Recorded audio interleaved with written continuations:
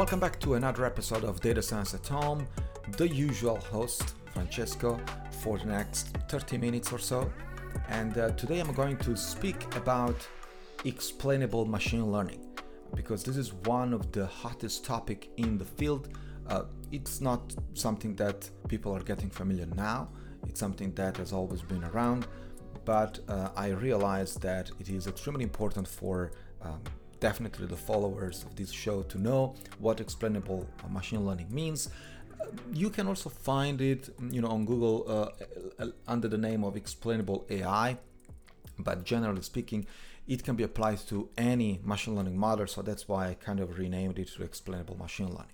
So first of all, I would like to thank my sponsor, which happens to be also my company, Amethix Technologies, AMETHIX.com. That's the website.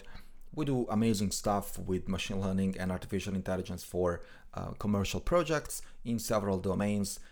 Many times there are amazing projects, and we're always looking for very talented people who want to join the team. So feel free to reach out to me. There are several channels. Of course, the official website, datascienceathome.com, but you can also pay a visit on our official Discord channel. You will find the link at the usual website, the same, datascienceathome.com. We also have a newsletter once per week, once every 10 days probably.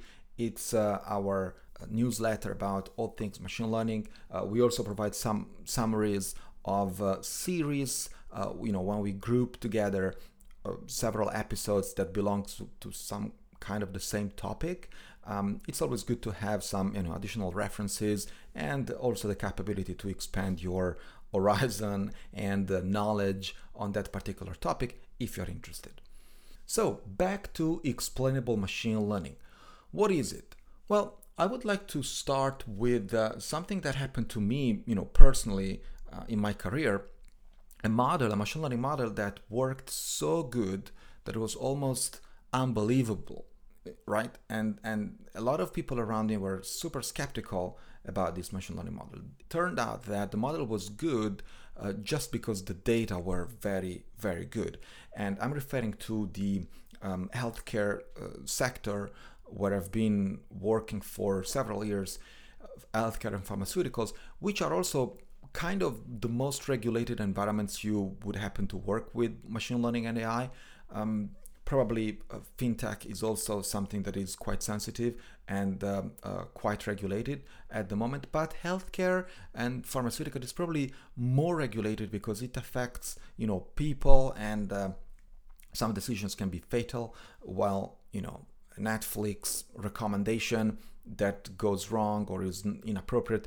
Okay, sorry, I advised you to watch the wrong movie. Still, nobody's dying. It's still bad, but not as bad as advising you that you have a brain tumor when you actually don't, or whatever disease, or telling you or giving or starting a countdown of the days that you still have to live. So as you can see, the regulatory effort is pretty much justified by the entity of the natural phenomenon that you are trying to model with machine learning and data analytics. And the same happens for, if you have to, whenever you apply these models to, very critical situations and scenarios, even autonomous vehicles.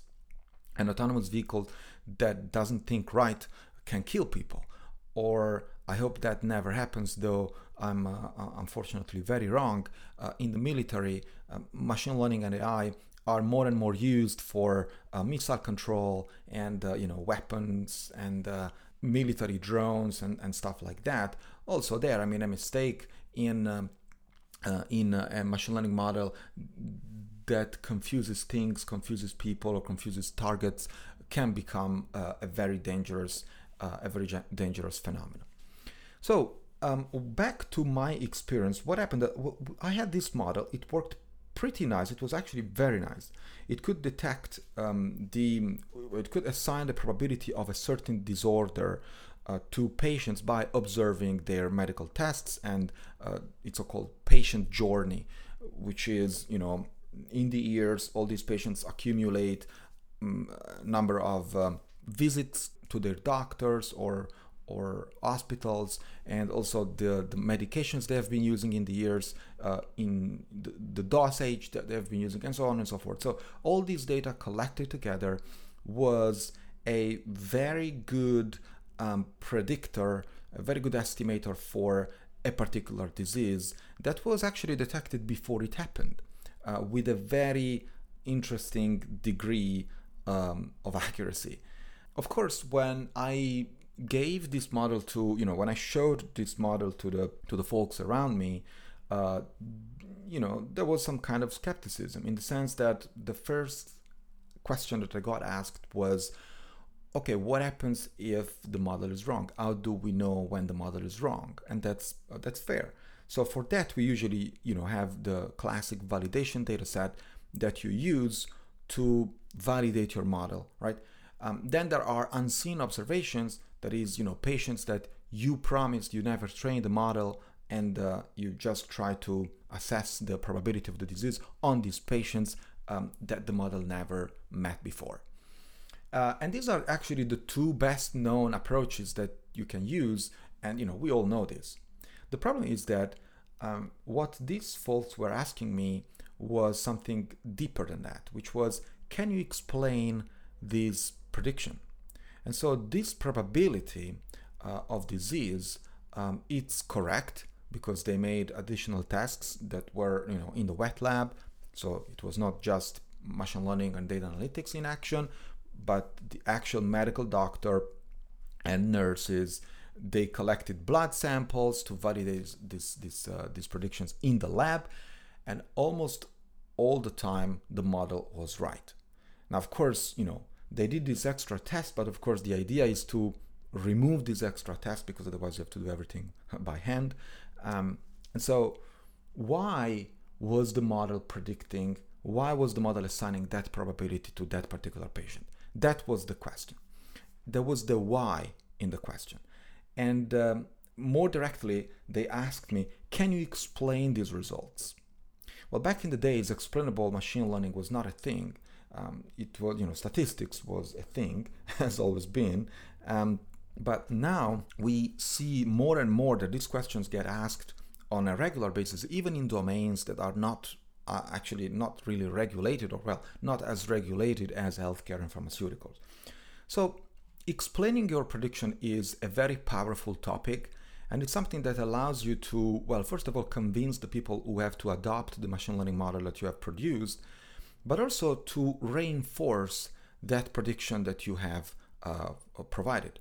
Because having a model that predicts a certain natural phenomenon with one raw number is one part of the story, but having a model that provides you with that number and also the reasons why that number has been produced, that's it's a stronger message that you're sending, and it also makes things much easier, especially when someone has to, adopt this model, integrate it in a natural setting, or in a very traditional setting, like, for example, healthcare in my particular case.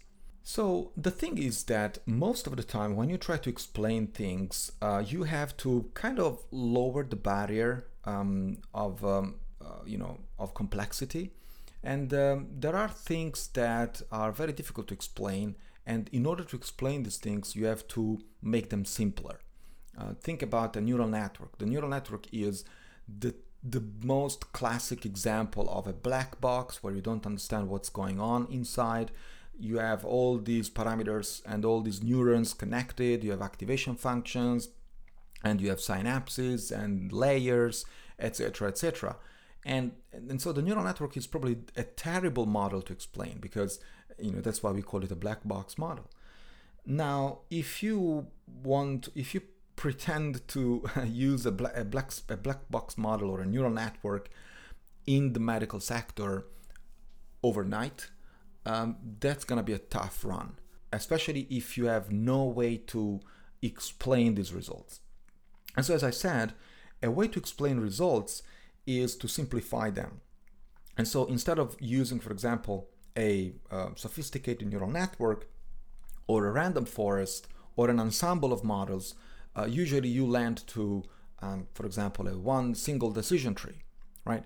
That is terrible in terms of performance, because we know how statistically poor the single decision tree is compared to, for example, a random forest already. But it's very easy to explain, because the decision tree is something that you give to the medical doctor. It's a bunch of rules and say, if this is greater than that, then you go down the tree, and then there is another condition. If that is lower than that, you keep going until the leaf, and in the leaf you have your decision or your prediction.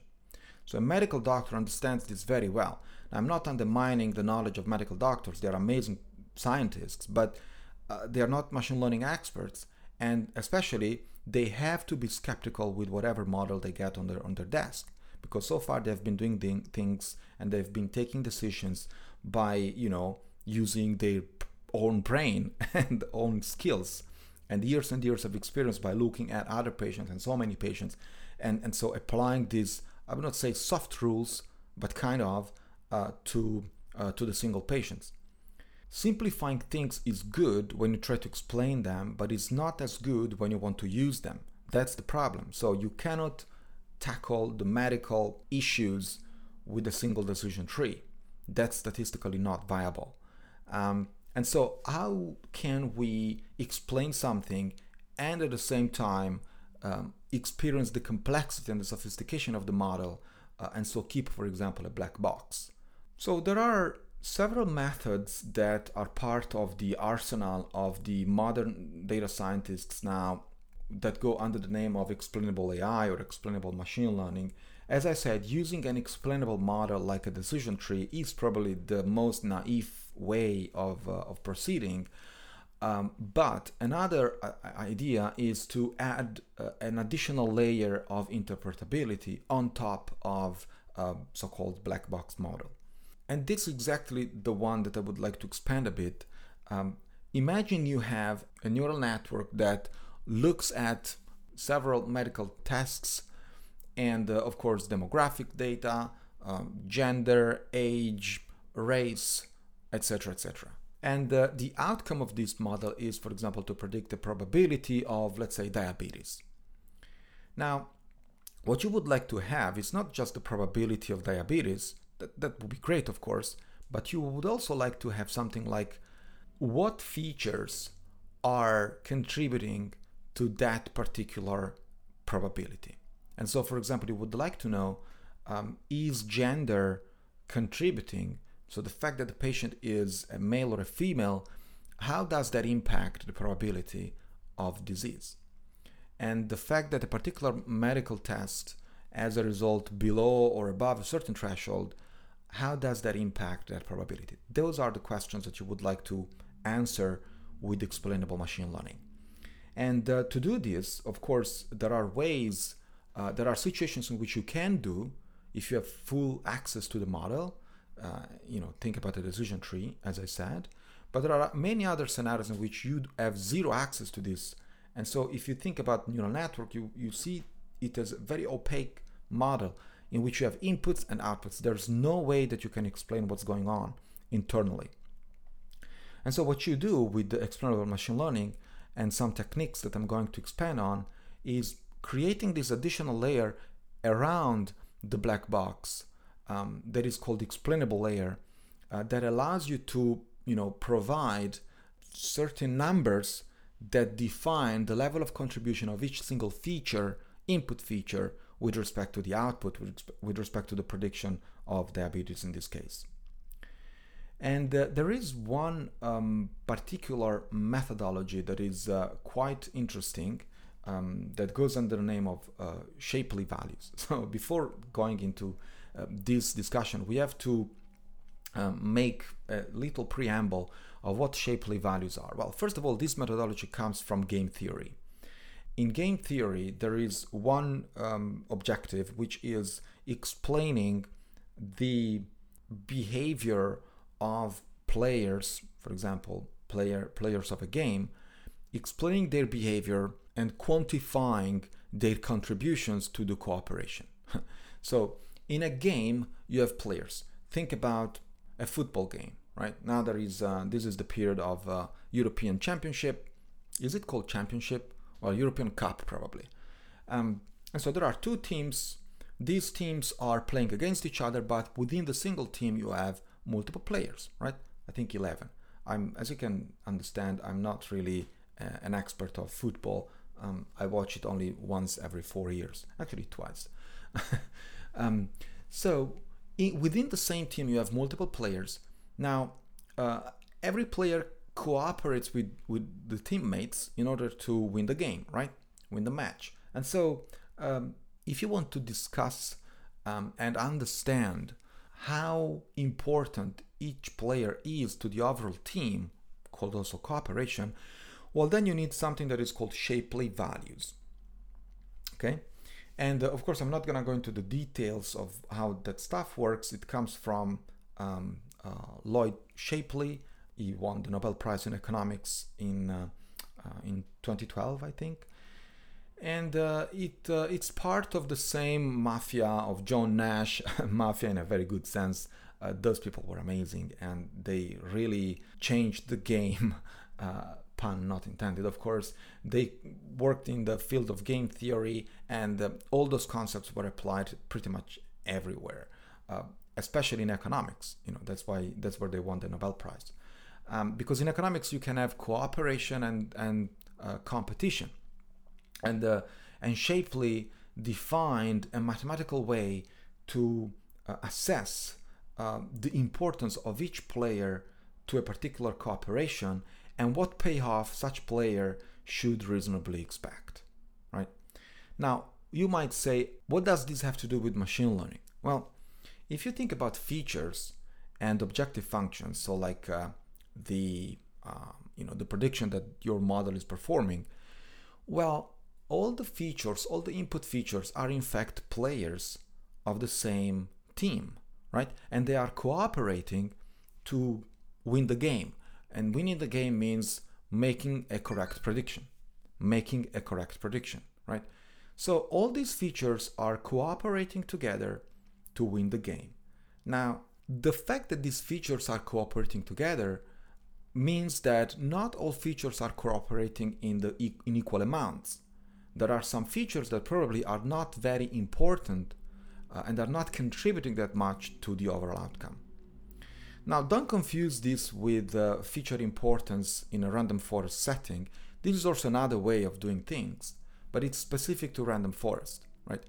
In this case, with Shapley values, we are trying to apply kind of the same concepts, but in a model agnostic fashion, which means that we are not restricting ourselves to the random forest methodology, but we are, generalizing as much as we can and say, we have input features, we have a model, we don't know what it is, we don't care if it's a machine learning model like a neural network, a logistic regression, or random forest, or any other fancy thing that you can have, you can download from arXiv. But what we want to see and to measure is the contribution of each feature to the overall outcome. And so during training, you can also train so-called Shapley values for that particular model. So that when you have a prediction, you will no longer have just a raw number that says a prediction probability of diabetes, 80%, but you will also have the contribution of each input feature to that probability. And so you would see things like that the gender is probably not affecting that probability or is contributing in a positive or negative way.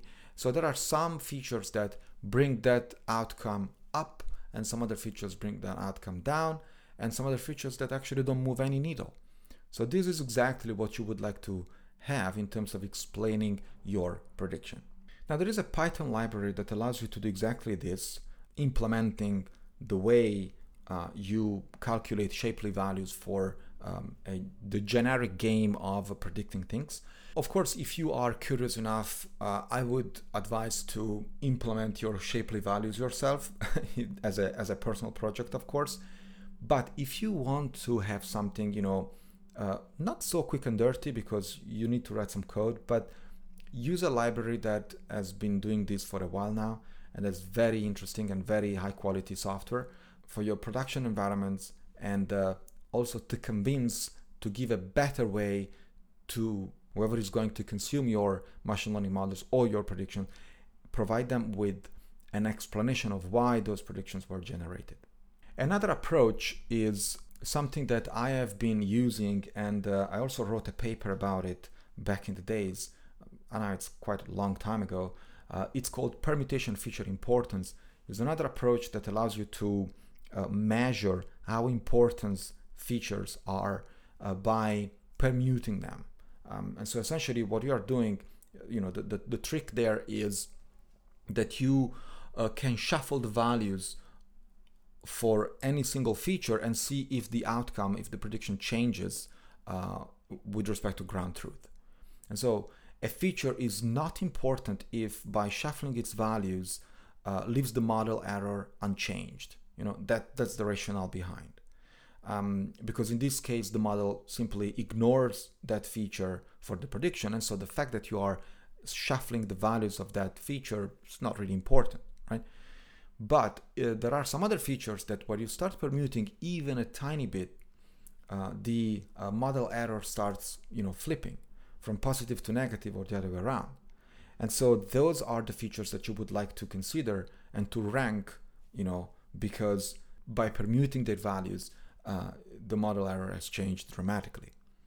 And of course, you are in the continuous here. You can measure with a very high accuracy how each single feature is indeed contributing to the overall outcome. Now, the downside of this is that if you have a lot of features, permuting every single feature is going to take a long time, to say the least. And in many other scenarios, this is also actually unfeasible because, permutations and feature combinations can quickly explode in terms of, number of permutations that you have to perform. And also to have a decent amount of reliability over this calculated importance, you need to permute a certain number of times. Now, of course, this can be done in parallel because these are things that are independent from each other, but still you need a serious hardware and quite amount of time to perform this feature importance calculation. I think that the best approach is going with the Shapley values, best of my knowledge so far. Also because the biggest benefit there is that calculating Shapley values is something that goes beyond the model that you are utilizing. And so, calculating Shapley values for any model is around the data, is not around the model. So you can use whatever model you want, and you can do that after training as well. Of course, this is just an introduction to the topic, but I think that by looking at these two important methodologies, you already have a fair amount of knowledge around about the topic. Of course, I will report the references that you need in order to expand if you are curious enough to go through the academic papers behind these concepts in the show notes of this episode at the usual website datascienceathome.com. On the same website, you will also find the newsletter. Feel free to subscribe. It's free of charge and no spam ever will happen. And one last thing, we are on Discord. There is a very nice community, people who share what they're working on, they ask or discuss about past episodes, and you can even propose a new one, the one episode that you would like to listen and you would like to expand on. Feel free to jump on our Discord channel, also free of charge. I'll see you there. You've been listening to Data Science at Home podcast. Be sure to subscribe on iTunes, Stitcher, or Podbean to get new fresh episodes. For more, please follow us on Instagram, Twitter, and Facebook, or visit our website at datascienceathome.com.